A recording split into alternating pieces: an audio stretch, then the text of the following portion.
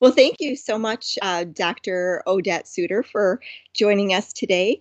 Do you prefer to be called Dr. Suter or Odette, or what should I call you as? Odette is fine. Either. Okay, all right. So thank you so much for coming. I appreciate all of your knowledge that you're going to bring to us. And we'll get into more information about everything that you do. I can't even believe how much you do. But first of all, let's start off with how did you decide to become a veterinarian? Well, I just want to thank you. I feel honored to be here as well. And, it's always nice for, to have people around that are spreading the information that you do. So I appreciate what you're doing. And I know you're doing a lot as well for the whole, pet Thanks. world and the health of our, furry friends. So thanks for that.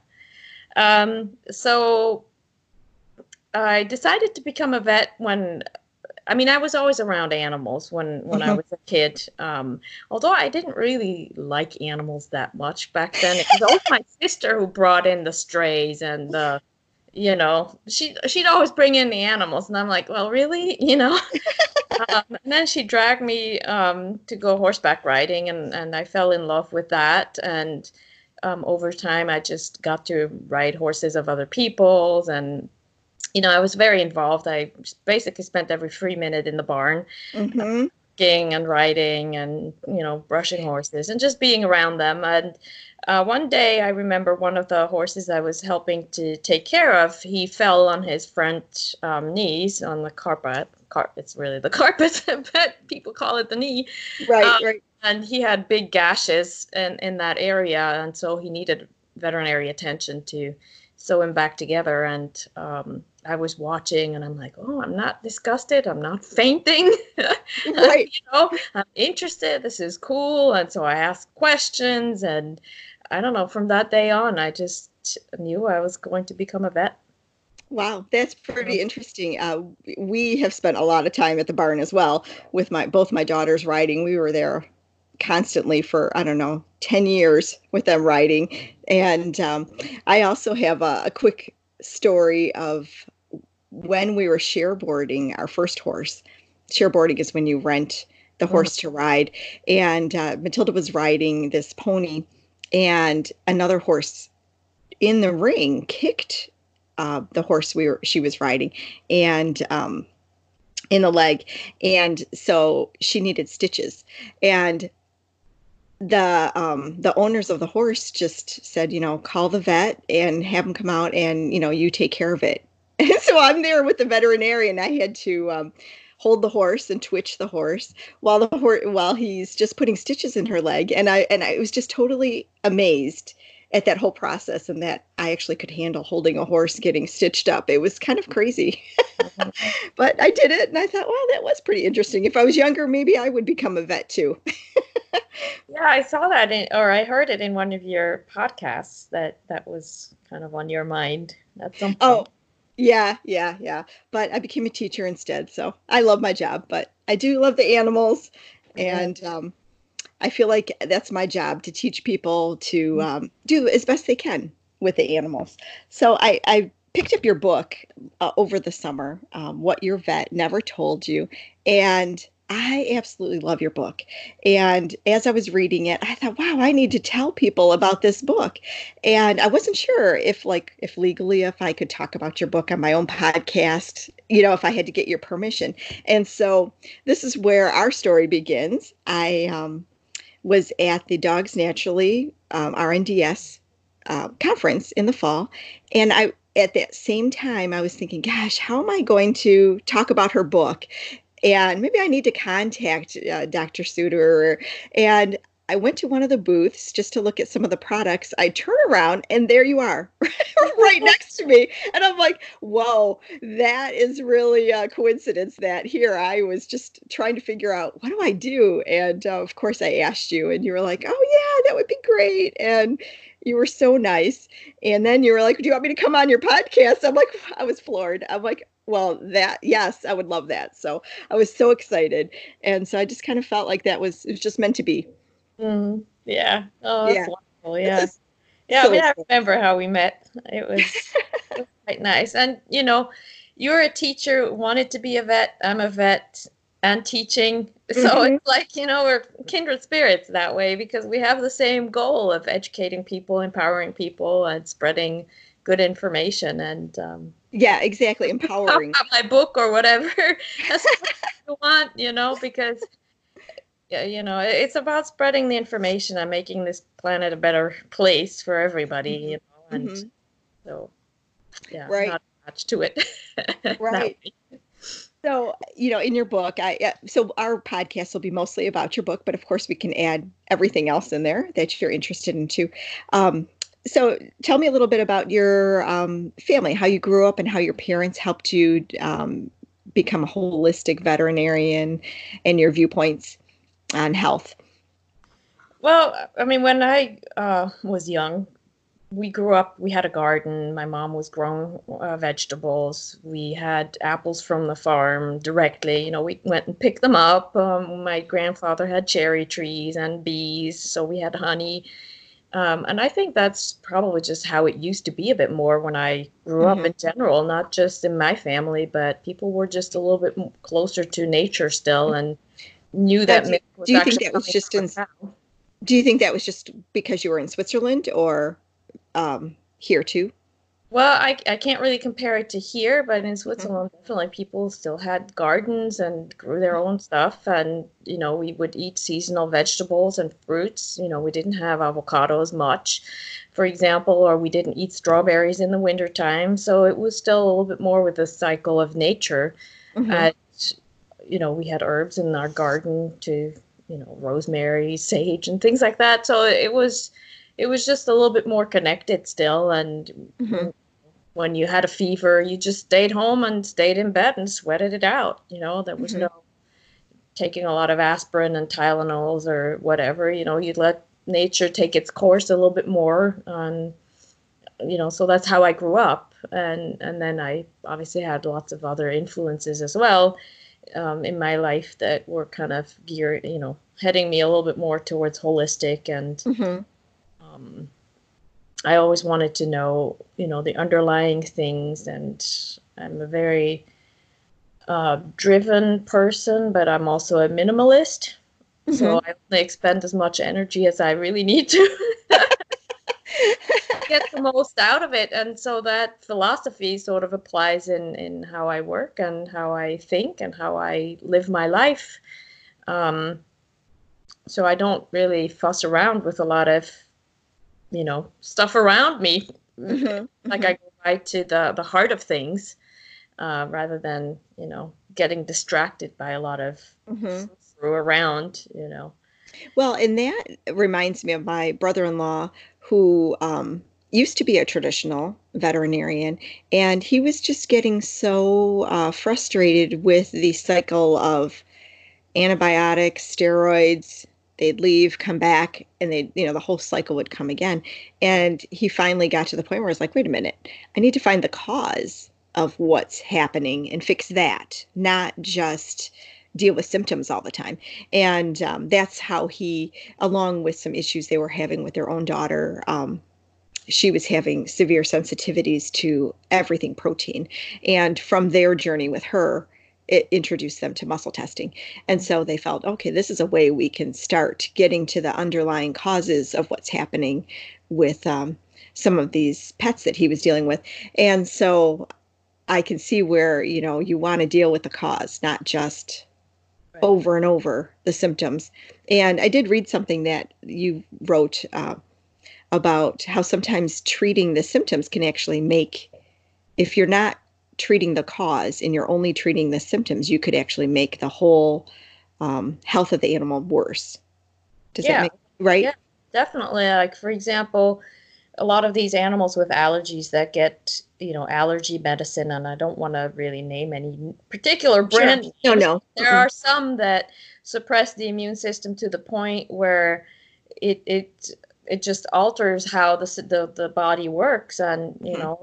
some drugs that are touted of, to not have any side effects and they're all safe and everything, and then all of a sudden all these animals that have been on it are developing tumors. Mm-hmm. So, I have nothing against giving an animal quality of life, so I'm Mm-hmm. not against Sure. drugs per se, but I always tried to find other ways to fix the underlying cause. But, in the end, they have to enjoy their lives too. And Sure. so if they're constantly in pain or, itchy like crazy or, you name it, I Mm-hmm. want to be able to provide some So, comfort and some relief, mm-hmm. but I will always, attempt to get the underlying cause. Right. Yeah. For sure. Yeah. So, you were also talking about one instance that happened to you when you were not happened to you, but to that was I don't know if it was the same horse that they wanted to do some other type of was it animal communication or something to help the horse get better, and that you didn't believe in it at first, but you thought, Oh, okay, yeah, that was somebody who was psychic. Uh, okay, so she would just pick up words and disease things, hmm uh, and so they had somebody, had her come out and work with that horse. That it was actually it was an Icelandic pony that had a sinus infection for a long time, and it just wouldn't heal. And so she figured it out, and the pony got better. And at first I thought, well, that's really weird, I don't believe in that, but I've always been the type of person who stayed open, even if I didn't, even if I thought it was just like a bunch of hoo-hoo, but I figured, well, if I don't stay open, there's nothing I can learn, right? right, So right, I don't believe in things. I try not to believe in things because believing is not really knowing, hmm right? And so, anyways, I just tried to stay open and keep an open mind. And this owner of this pony definitely opened my eyes to other things. She really helped broaden the horizon for me, hmm sense, to look at things beyond, what's so tangible and what we learned in vet school and such. hmm And that's what I hope for upcoming veterinarians and doctors Hmm. to be able to take what they've learned. Obviously, that's important what they've learned in vet school or in med school, and but to also keep their eyes open to what else could be out there to help them. Hmm. So, yeah, that's just so interesting. Now, do you think that did you practice traditional veterinarian in Switzerland? Yes, I did, but not for that long, just because I didn't really find it satisfying. As you mentioned, it was just a cycle of steroids, antibiotics, and painkillers, basically. And I'm hmm like, that really can't be it because, anybody can prescribe antibiotics or painkillers. When you have hmm pain, you just give it a pain medication. It's not interesting, hmm you Now, know. is that why you came to the United States then for schooling, or Well, I really wanted to work with horses back then, and in Switzerland there weren't that many opportunities to work with horses because it's a small country, and there weren't that many vet clinics hmm that were hiring veterinarians to work with horses. So one of my colleagues had talked to me about internships that you could do in the United States, and so I decided to try that. It was one of these, we were talking about coincidences. It's like he put this bug into my head, and then it was like somebody was just taking me by by the scruff and dragging me over here. It's like it was like a parallel reality. I really couldn't. I couldn't stop it, even though I was really afraid and worried because right? my English wasn't that great at the time, and just picking up your life and moving to a hmm completely different continent. That was a little scary, but it's almost like I was watching myself doing it, and I couldn't stop it. So, It's like anyways, watching a movie.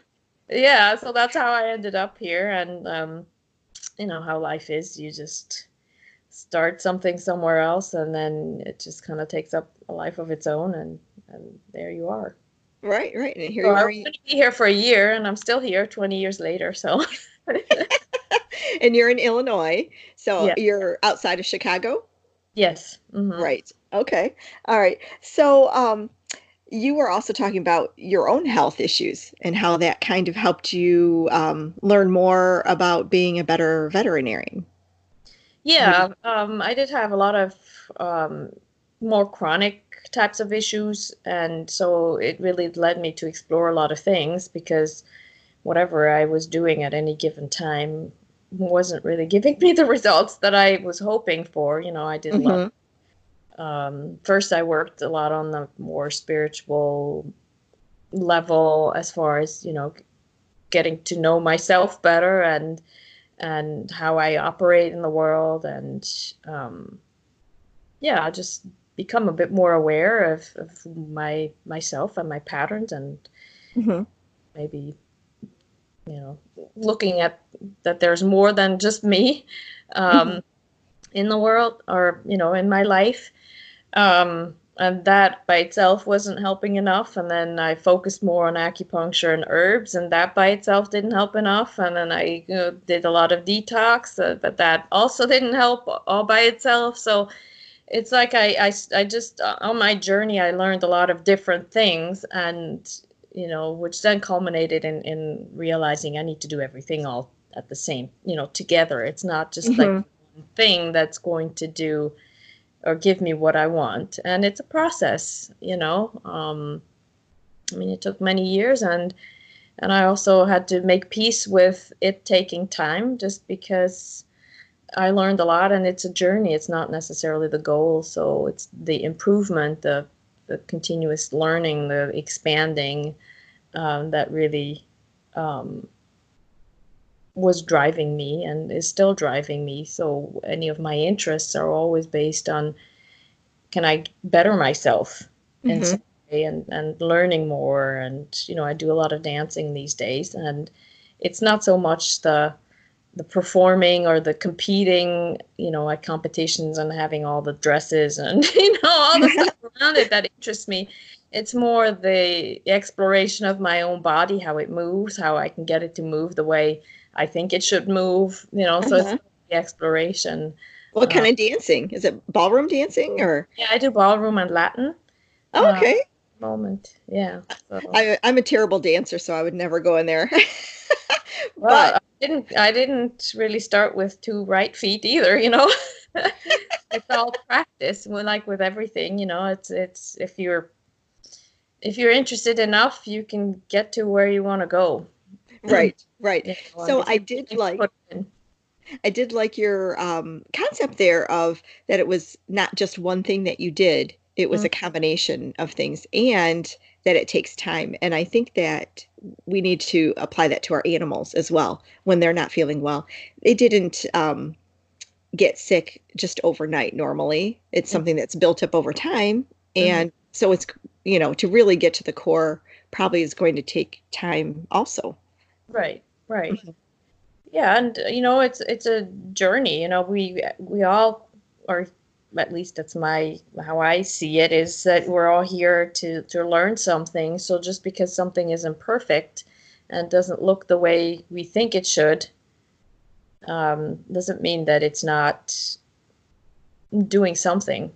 It just takes time. The healing takes time, and just because it doesn't look the way one would hope to for it to look, there's a lot of learning and experiencing in it that is very valuable.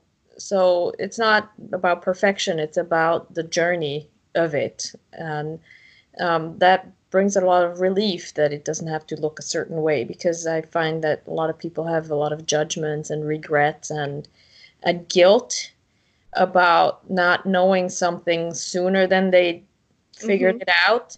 Um, but that's not what it's about. It's about doing the best that we can in the moment, Hmm. and do what we can with what we know, and then be open to learning more. Uh, Hmm. So it's more of a journey. It's not so much like a goal. Sure, we Hmm. want to be healthy and such, but it's a journey, Hmm. and there's a lot of richness in that journey, a lot of learning, and it Hmm. doesn't necessarily need to be rushed either. Hmm.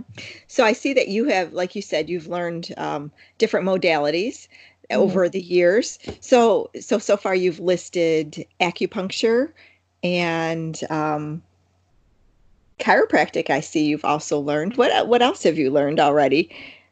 Yeah, acupuncture, chiro. I do a little bit of herbs, although I'm not traditionally trained in it, but I've Mhm. picked up a little bit here and there. I do ozone therapy. I do fecal transplants. Oh yeah, the fecal transplants. I very curious about that. Maybe one day we could do another talk about that Mhm. Yeah. in the gut. Hmm. And then functional medicine, in general, just looking at the body and how it functions or how it doesn't function, and how to restore that function in natural ways. So there's a lot of things involved that I mentioned in my 6 pillars of health, Hmm. that need to be addressed from all areas, from all directions, basically from all aspects of life. Um, Hmm. what else? I do a little bit of animal communication, but I use it more just to communicate with my patients as far as their treatment goes, or if there's something that comes up. I don't really advertise it that Oh, much. okay. Yeah, Uh, did my last one of my last podcasts was with an animal communicator, mhm. and I did have her ask my two dogs and my horse each one question, and it was very interesting. But she said she has a hard time talking to her own pets. Mhm. So, uh, do you have pets, by the way? I don't currently, but I live on a farm, so I've got plenty of animals around me. Oh, okay. I have a busy life, and so I don't really have the time that I would want to uh, Hmm. give an animal. I'm gone all day, and for work, and I wouldn't really want to have an animal that just sits around waiting for me. Sure. Right. That Yeah. that break my heart. So I have a Hmm. few stink bugs. I don't know if those count. And I let them Sure. live, especially when it's freezing cold. I don't usually kick them out, but I tell them just don't be in my path in the middle of the night when I have to go to the bathroom, because I don't want to have I don't want to squash you. That's funny. So, okay, so let's go back to your book. So obviously you want to educate people, and you did mention you give these to your patients as they come in, or what was that you said about Yeah. that? Yeah. I mean, I really wrote the book for my patients, because I can never really give all the information in that first initial consultation with them, because it's just too much, and Hmm. they're too distracted with their animals, and and nervous, and they don't know me, and so I just wanted for them to have something to go home with, so that they could really know what I'm trying to do with their animals, so that what I recommend makes more sense to them, and Hmm. they're more on board. So, that's really the reason that I wrote the book. So more Hmm. kind of give to my patients. Hmm. And it really does show your philosophy of how you want to help treat their pets, because it it gives so much history about yourself and how you're thinking. So as I was reading it, I just had there's just so much information. We can only touch on a little bit, but I'm just so excited. I'm hoping to sell your book on my at my store, but we'll get into that more later. So, if you were thinking about illnesses compared to the past and to today with our animals, do you think that animals are getting more sick these days, or is it just that we're more aware? What do you think? I think they're getting more sick. Hmm. Maybe there's more awareness too, but that's certainly not the only thing, because our environment is getting worse and worse. Hmm.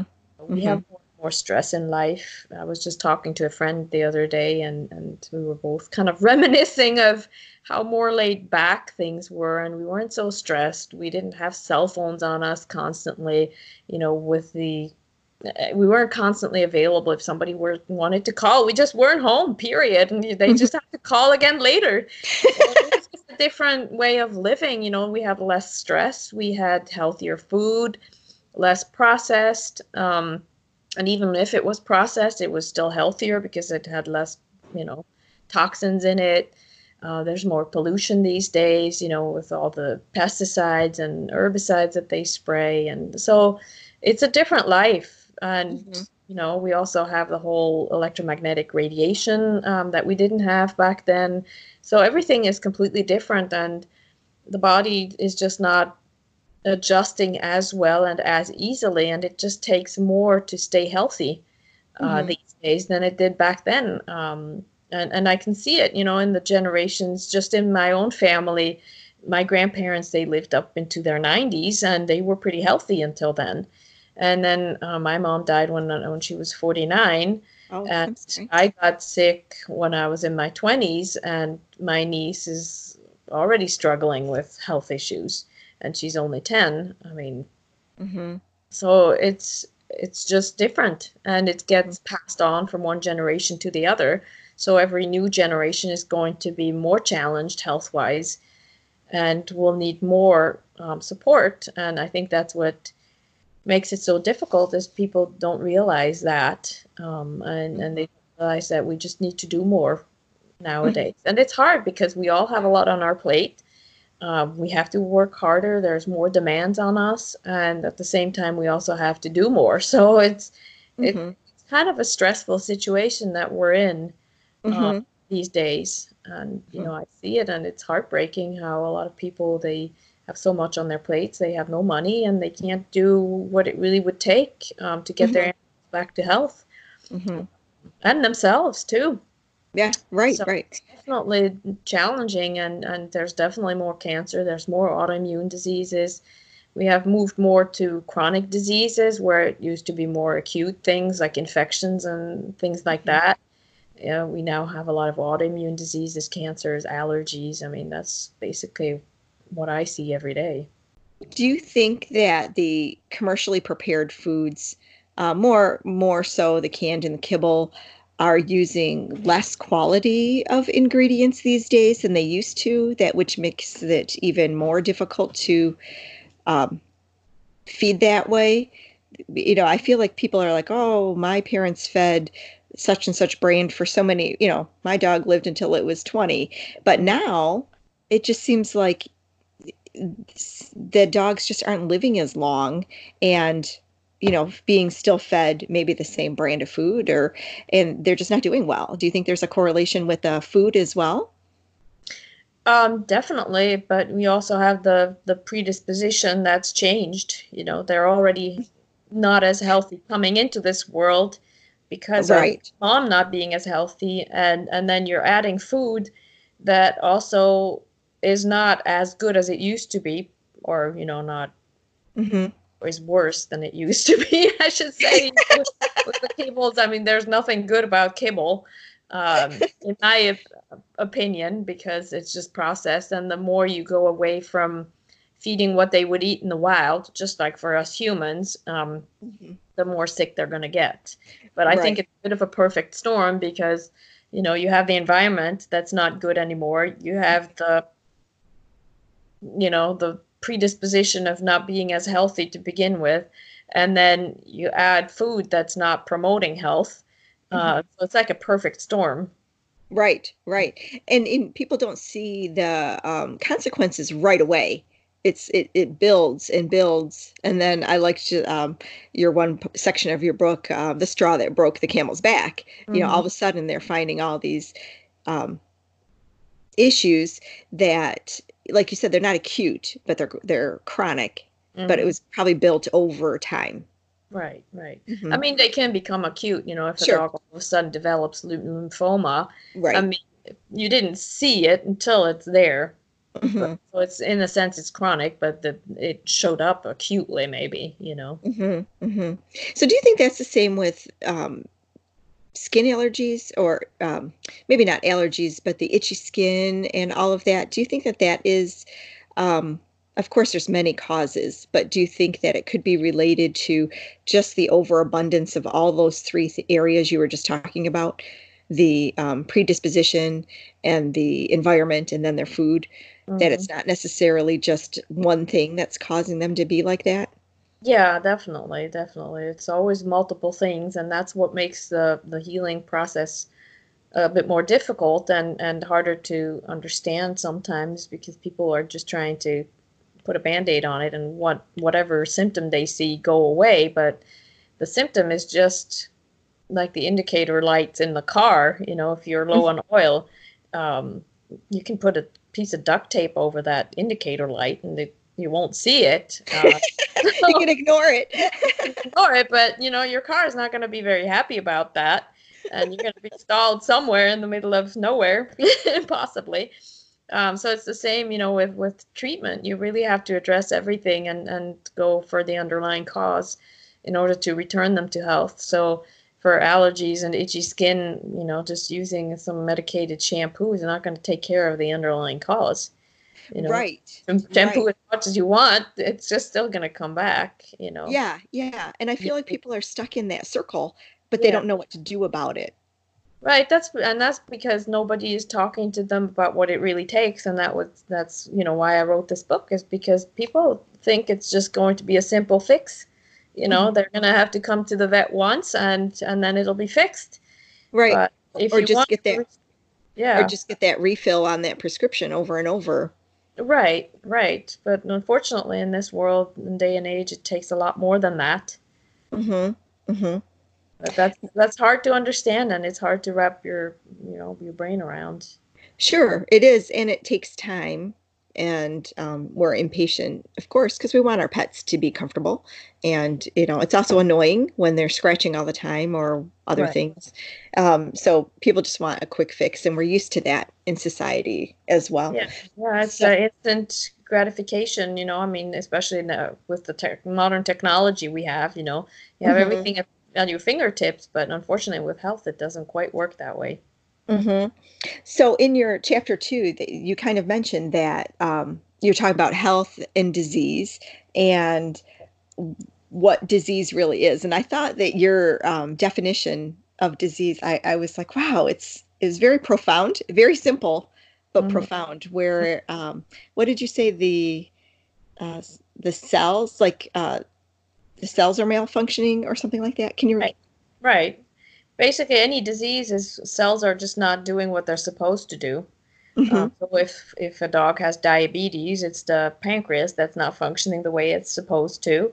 If they have diarrhea, there is a problem in the GI tract. If they're you know, if they have a joint issue, then it's the joint cells that aren't working properly. So it's always just malfunctioning of cells. It may just manifest in different ways. And so if we look at it this simply, then we can figure out how to, hopefully make a difference. You know, Hmm. getting the cells to function better. And what do cells need to function well? They need the nutrients that make them function, that they need for, and biochemical reactions and such, but Hmm. they also need to be able to excrete waste and get rid of waste and detox. So if we give them the nutrients that they need, they can function better, and if we can detox them and help them get rid of that waste, then they function better as well. Hmm. So those are really the two things that make a big difference. um, Right. they can restore function. So basically, you're saying once you figure out what cells are malfunctioning, really there's two things you're saying. One is to address the deficiency that they might have, the Mhm. animal, to help that cell, and then also to the toxicity of helping that the animal release the bad waste to get rid of the toxins in its body, pretty much. Yeah, pretty much, because that will decrease inflammation overall. But one thing that we also need to understand is that, just because a dog is diabetic and the pancreas isn't working doesn't mean that we just have to work on these cells. Mm-hmm. We have to work on the whole body, because the body, if it's showing signs somewhere, usually it has issues other places as well. It may just not show up as much. Mm-hmm. It's, Mm-hmm. like in all of these chronic diseases, one of the most um, prevalent things is that there's chronic inflammation. And it may be low grade, but it will over time destroy the body, basically, Mm-hmm. Mm-hmm. because the body does not like chronic inflammation. If we hit ourselves somewhere, yes, we want inflammation in that area because we want the body to heal itself. But once the healing is done, the inflammation is gone. Mm-hmm. But with these chronic conditions that we see, and pretty much everybody on this planet nowadays has some degree of chronic inflammation going on. Like in Just, their gut? pardon? Like in their gut? Everywhere. Okay. Yeah, because I mean, chronic inflammation is not just located in one area. mhm, Like for example, in autoimmune diseases, somebody or a dog may have autoimmune thyroiditis, for example, but the body is also attacking other parts. Autoimmune diseases are never only one area. okay. There's always other areas that are affected as well. They may not show up right away, but maybe down Mhm, the road, the kidneys may not work because they've mhm, been attacked over time as well. But we don't see that until 75% or so or more of the kidneys are damaged. mhm, So basic chronic inflammation is something that's usually more body wide, mhm. and everybody has some. Okay. That nowadays, you with the environment that we live in, you cannot, nobody is spared, you know, from it, Mhm, but some have more than others. Uh, mhm, and so the healthier you are and the better you feel, the less inflammation you have. But we all have some degree of inflammation. mhm. So does that go with your six pillars of health? What are your six pillars of health? Yeah, definitely, because those are all the things that are needed to decrease the inflammation as much as possible and improve health and provide the body with the nutrients that it needs and remove what it doesn't need. Uh, Mhm, and we have a lot of what we don't need in the environment these days. So the first pillar is obviously nutrition. mhm, Without nutrition, the body cannot function. So again, best is to feed what they would eat in the wild. Same for any animal, really, and us humans as well. mhm. And then the second pillar that really goes along with nutrition as well is the GI health. If the GI tract isn't healthy, nothing is. Because Mhm. every time we have inflammation in the GI tract, we have inflammation everywhere else as well. Because Okay. it creates leaky gut, and then particles go into the system in a way that it shouldn't, partially undigested. The particles are too big and then they float around in the blood, and the immune system is like, hey, this is not supposed to be there. So it goes and attacks it all, and then you have inflammation everywhere. Mhm. So fixing the gut is one of the most important things. Also, because the microbiome is in the gut, and the microbiome is all the microbes that help us digest food, detox. They help with detoxification, they produce neurotransmitters, they produce all sorts of chemicals that the body needs to function properly, and they outnumber the cells of the body by a factor of 10. Mm. And genetically, they outnumber the body by a factor of 100. Wow. So who's leading the ship here? We It's think the it's our cell. brain, but really it's not. Right. No, it's our bugs. So we need our bugs. So that's why GI health is really important, because we want to make sure that that microbiome is healthy to really, support our health. And then the third pillar would be detoxification. And there's a little bit of a, sequential aspect to healing. You want to provide good food so that the body is, has the nutrients that it needs in Mhm, order to then be able to detoxify. mhm, Because I also see people try to detoxify their animals and then they have major reactions, and that's mhm, because the body is not ready and not strong enough to do that. So you always have to create some degree of balance and stability before you can address detoxification. And in the process of getting to that, balance and stability, the body already starts to detoxify. But to amplify that, you have to make sure that the body really can handle it safely, mhm, because detoxification is, for one part is mobilizing it out of the tissues, which is good, but then from once it's floating around in the blood, we have to make sure it gets out. mhm, mhm, Otherwise, the body is going to feel sick. mhm, One way of being more safe from toxins is that the toxins get stored into fatty tissue, or other tissues, so that it's out of the circulation and not causing as much, mhm. not feeling. Disruption.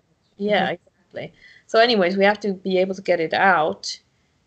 it has to go out through the liver and into the GI tract and then out of the body. So we also have to make sure that it doesn't get reabsorbed in the gut. So detoxification is really a process that has to be well done in order to, make Hmm. it successful. Otherwise, it's just basically recycling and can Hmm. be more damaged than good. Hmm. So yeah, so that's the Two. third pillar. Okay. Third Yeah, one. yeah, food, GI tract, Oh yeah. and then one of the other pillars is hormonal balance. If we have hormonal imbalances, let's say low thyroid levels, for example, the body cannot work properly because hormones, I mean, especially thyroid hormone, is what drives things, is what creates energy and, drives the energy. It's like the gasoline in the car. I mean, you can have a car if you have no gasoline, there's nowhere to go. Or if you're trying to bake a cake at like 100 degrees Fahrenheit, you're just going to have a blubbery mess. But Right. it's not going to turn into a cake. So we need enough thyroid hormone for the body to be able to function properly and all the chemical reactions to occur at the speed that they're supposed to, Hmm. Hmm. so that it can function well. So hormonal balance is really important. And then the nervous system is another one of those pillars, because the nerves are transmitting information to all organs, the muscles, the skin, I mean the eyes, everywhere basically. Hmm. And so Hmm. if we don't have proper nerve flow to all of these organs, they also can't function properly. Um, Hmm. Nerves are like a water hose. You step on it, and you have no water coming out. So if you're trying to water your garden with nothing coming out, nothing is going to happen. So same with Hmm. that. So in animals that have kidney issues, for example, you want to make sure that the nerve flow to the kidneys is optimal so that we can get the most out of what is there. We also can prevent injuries and things like that down the Hmm. road. It just makes So it feel better. do you think that's where like acupuncture or chiropractic come in? Yeah, both. Both. Hmm. Any sort of manual therapy. It could be visceral manipulation. It could be massage.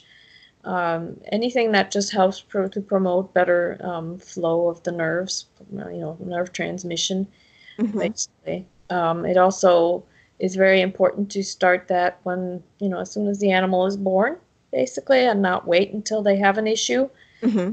because the changes are gradual, Hmm. especially when it comes to arthritic changes, for example, also arthritic changes in the spine, that then in long term can cause weakness in the rear end or even loss Hmm. of function of the rear end. So we want to make sure that that's taken care of and maintained over the life of the animal and not only once symptoms occur. And that really goes for everything. Hmm. Life health should be about prevention and not about fixing problems. And Right. Even with ourselves, we tend to ignore our health until we see a problem. right, That's even do that with ourselves, and it's even harder, I think, with the animals because um, sometimes you can't even tell that they're hurting until it's major. So if we can try to work on prevention hmm and focusing on that, then that I think should help us in the long run instead of just always reacting. right, exactly. It should be more proactive rather than reactive. Hmm. Long term, Right. it's better on all levels, Hmm. Hmm. financially, emotionally, and quality of life and everything. Anyway, so nervous system, and then the last pillar would be exercise, and I think that's probably the one that's the least. Um, yeah, people tend to kind of put that by the wayside. But I think if I have one regret in my health journey is that I didn't exercise Hmm. as part of getting healthier. I mean, obviously I've changed, I exercise almost every day now. Hmm. Um, but I think that's really important for our animals that they get exercise every day, no matter what the weather is, no matter what the temperatures are, and obviously you have to gear it towards what they can do. Hmm. Uh, but exercise is so crucial, and I have found that exercise is maybe even more important than the diet that you feed, because Mm. I see people around me who exercise a lot and are very active in their lives. They don't just sit around all the time, and their diet is not perfect, but they seem to be in much better health than a lot of people who have a perfect diet but don't exercise. Oh, yeah. Yeah. So exercise is so, so crucial because it creates blood flow. It stimulates the brain, and it creates new connections in the brain and maintains the connections in the brain, so that as we age, or as our animals age, they will be much more functional because they can still maintain muscle mass. They're not going to have as much dementia, and with blood flow, you also have a lot more blood flow to the liver, and then the liver functions better. You have less toxins. So Mhm. exercise is crucial. And I Right. can't emphasize that enough, because I know we focus a lot on food and everybody has heard about food, but exercise is just something that people just, you know, they're like, Yeah. well, yeah, it's fine. I'll just throw the ball in the house a few times. I'm like, that's not exercise. That's actually a disaster waiting to happen, or injury waiting to happen, because usually they run into something or twist and turn while they're trying to stop, and then there goes the cruciate ligament, you know? Hmm. And that goes back to what we were talking about in the very beginning of how we're all so stressed Mm-hmm. and our environment is more toxic and we have all of this bombarding us and but we need to do more ourselves. And Yeah. so that is hard. I mean, the exercising, I think for most people is very hard to do just because everyone's tired and they just want to watch TV and go to sleep after Right, work. right, Hmm. exactly. And it's dark in the wintertime, you don't want to go out, and Hmm. um, it's definitely necessary. They do absolutely need exercise, you know, Hmm. and even if it has to be daycare or have a dog walker or like a neighbor's responsible kid. Right. And same for cats too. A lot of these indoor cats, they don't get nearly enough exercise. So we just have to enrich their environment in ways where they would, you know, keep moving and keep mobile, because it's important. It's Hmm. important for well-being. It's important for happiness. Hmm. It balances out the stress. Yeah. Yeah, I'm starting to actually see and hear of more people taking their cats out for walks than I ever thought of before. Just a few months ago, I saw someone walking their cat across the street. Although they didn't have the cat on a leash, which I didn't like, so the cat wouldn't move, and they did have to pick it up. But I thought, well, at least they were taking their cat and their small dog for a walk. I thought, Mhm. wow, that is really interesting. And then I did a podcast with some ladies that their focus is cats, and they actually walk their cats through they have a little area of woods near them every day. And I Mhm. thought, wow, not only is that physically good for them, but emotionally probably as well. Right. And as animals, and just us as well, we need to touch the earth. Hmm. So having connection to the earth is really important, because there's a Schumann resonance, which is basically the frequency of the planet. And we resonate with that frequency of the planet. It's the frequency of all the hydrogen atoms that we have in the body, and we're mostly water, so there's a lot of hydrogen atoms. And they did studies where they took people and put them in a bunker where the Earth's electromagnetic radiation, or Schumann resonance, was not present, and these people were getting sick. Oh, And they reintroduced that Schumann resonance into that bunker, and they started to heal. would you So call that grounding? Is that Uh, what well, I mean, earthing is just one way oh, of getting connected to okay. that. Uh-huh. Like having your bare feet touch the ground. Right. Obviously, I'm not doing that in the wintertime. Does it That's work as nice. well with your hands? Like if Pardon? you're touching, does it work as well with your hands? Let's say if you don't want to take your shoes off and you just want to touch. Do you think? Yeah, probably, but my hands get cold too. Um, you know, I mean, we do the best we can, but it's good, if they can have contact with the earth. It's helpful, it's healthy, for them. Hmm. And I mean, Hmm. we do better in nature, don't we? I mean, we go out in nature and we come back rejuvenated. Yeah, And definitely. Isn't it Japan where they have some sort of nature? I can't remember what they call it. It's forest bathing. Yeah, exactly. Because I've been reading about that. I love going out into the forest, and that's what my Yeah. husband teases me, and he bought me some more forest bathing books. Yeah. Okay. But Well, yeah, they've built parks where they just put some benches out in the forest, and they're encouraging people to go spend more time out in the forest, just right, relaxing and connecting with nature. right, exactly. Hmm. Exactly. So our animals do well with that too. Hmm. Hmm. Need Yeah, that. that's funny. All these things are so interconnected.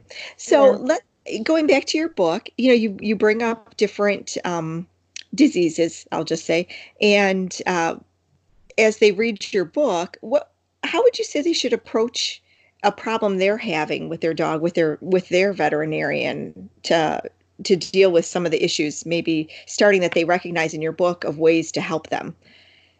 Because I feel like people can't do it alone. Yeah, I agree because every animal is different and Hmm. may need more support this way or that way, and so it's good to have some guidance. But obviously, if you're looking for a more holistic approach, it's always better to work with a holistic vet because they already think that way. Hmm. And that's not to say, nothing against traditional vets. They're good at what they do, and Hmm. they are necessary for what they do. Hmm. But in a lot of these chronic diseases, as I mean, I was taught, traditional medicine, and there's just nothing there for chronic diseases to uh, Hmm. help restore the body. Hmm. All we can do with traditional medicine is just, help Help quality of life, symptoms. maybe help with the symptoms.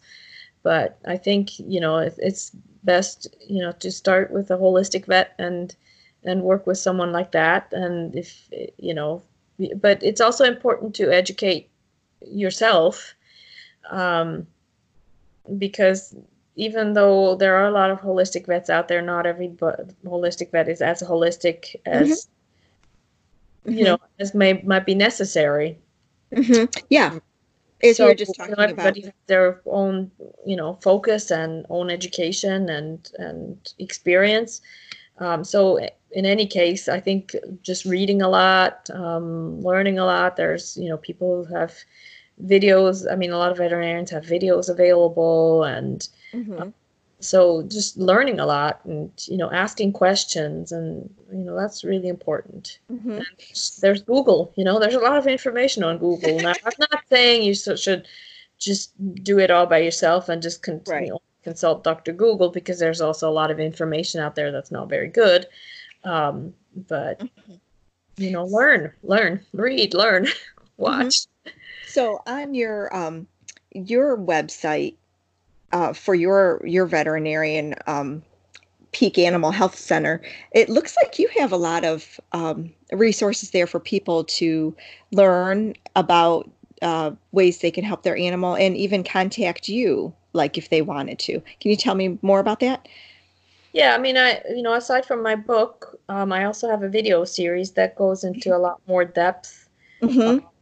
on all the subjects that I touch on in the book. The book is more Hmm. of an introduction, just to kind of have the overall philosophy and understanding of what it takes. But then in the video series, I go into the actual, subjects of Hmm. nutrition and GI health and how it works and detoxification and all of these types of things, vaccines, Hmm. heartworm, just the things that people really need to know in order to keep their animals healthy or help return them to health.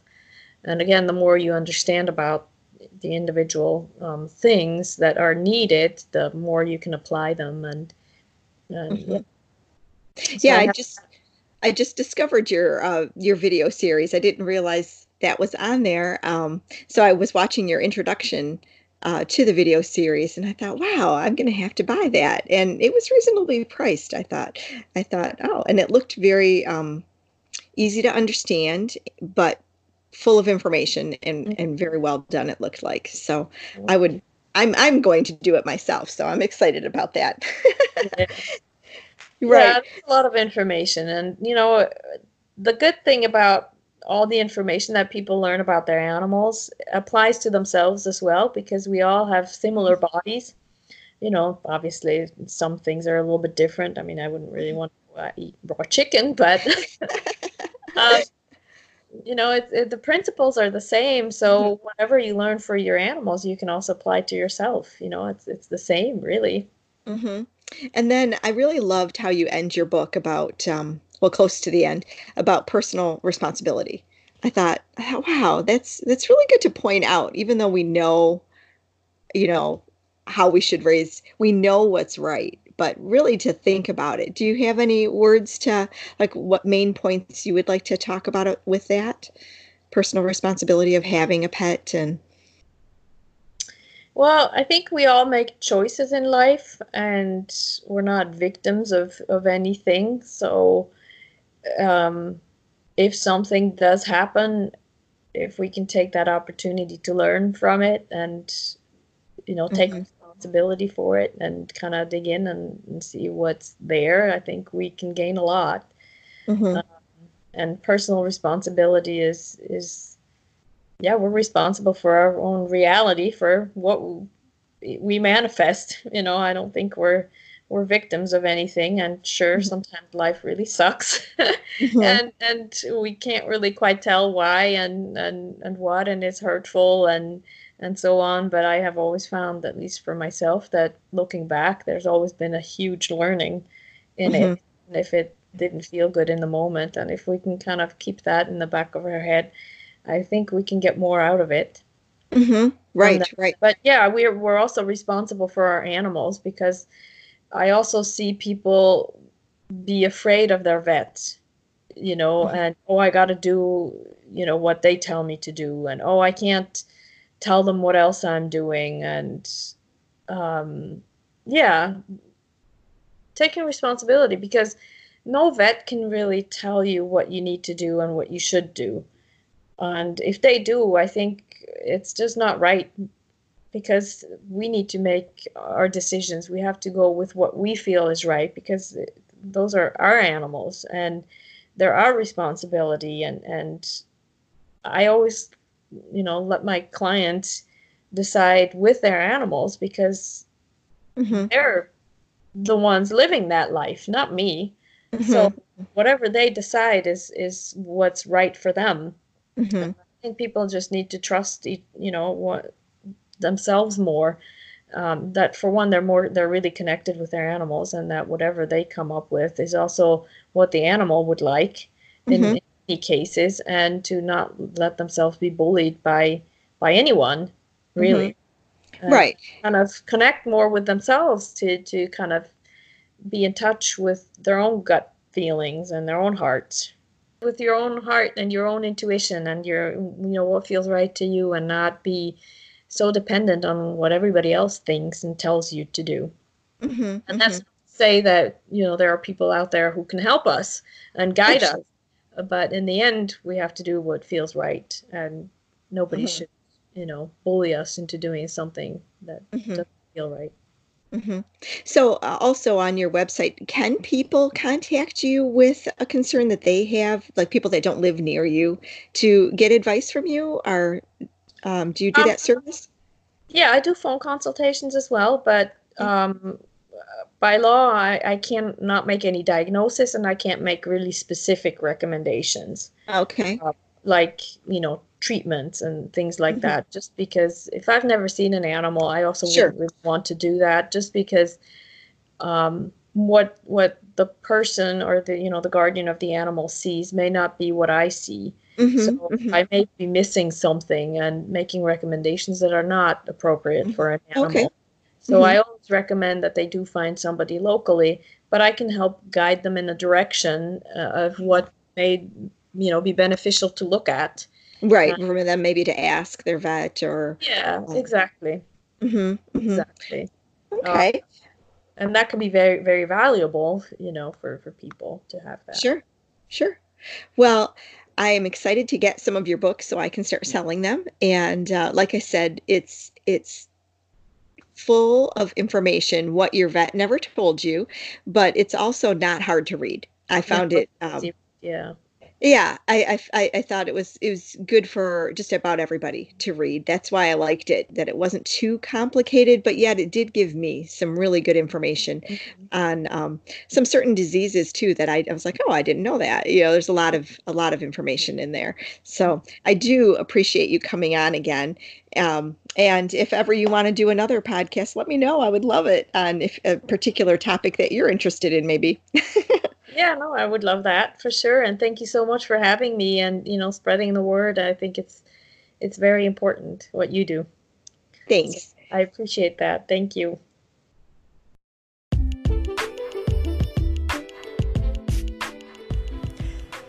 Hey everyone, and thanks for listening to the latest episode of the Rough Rough Raw podcast.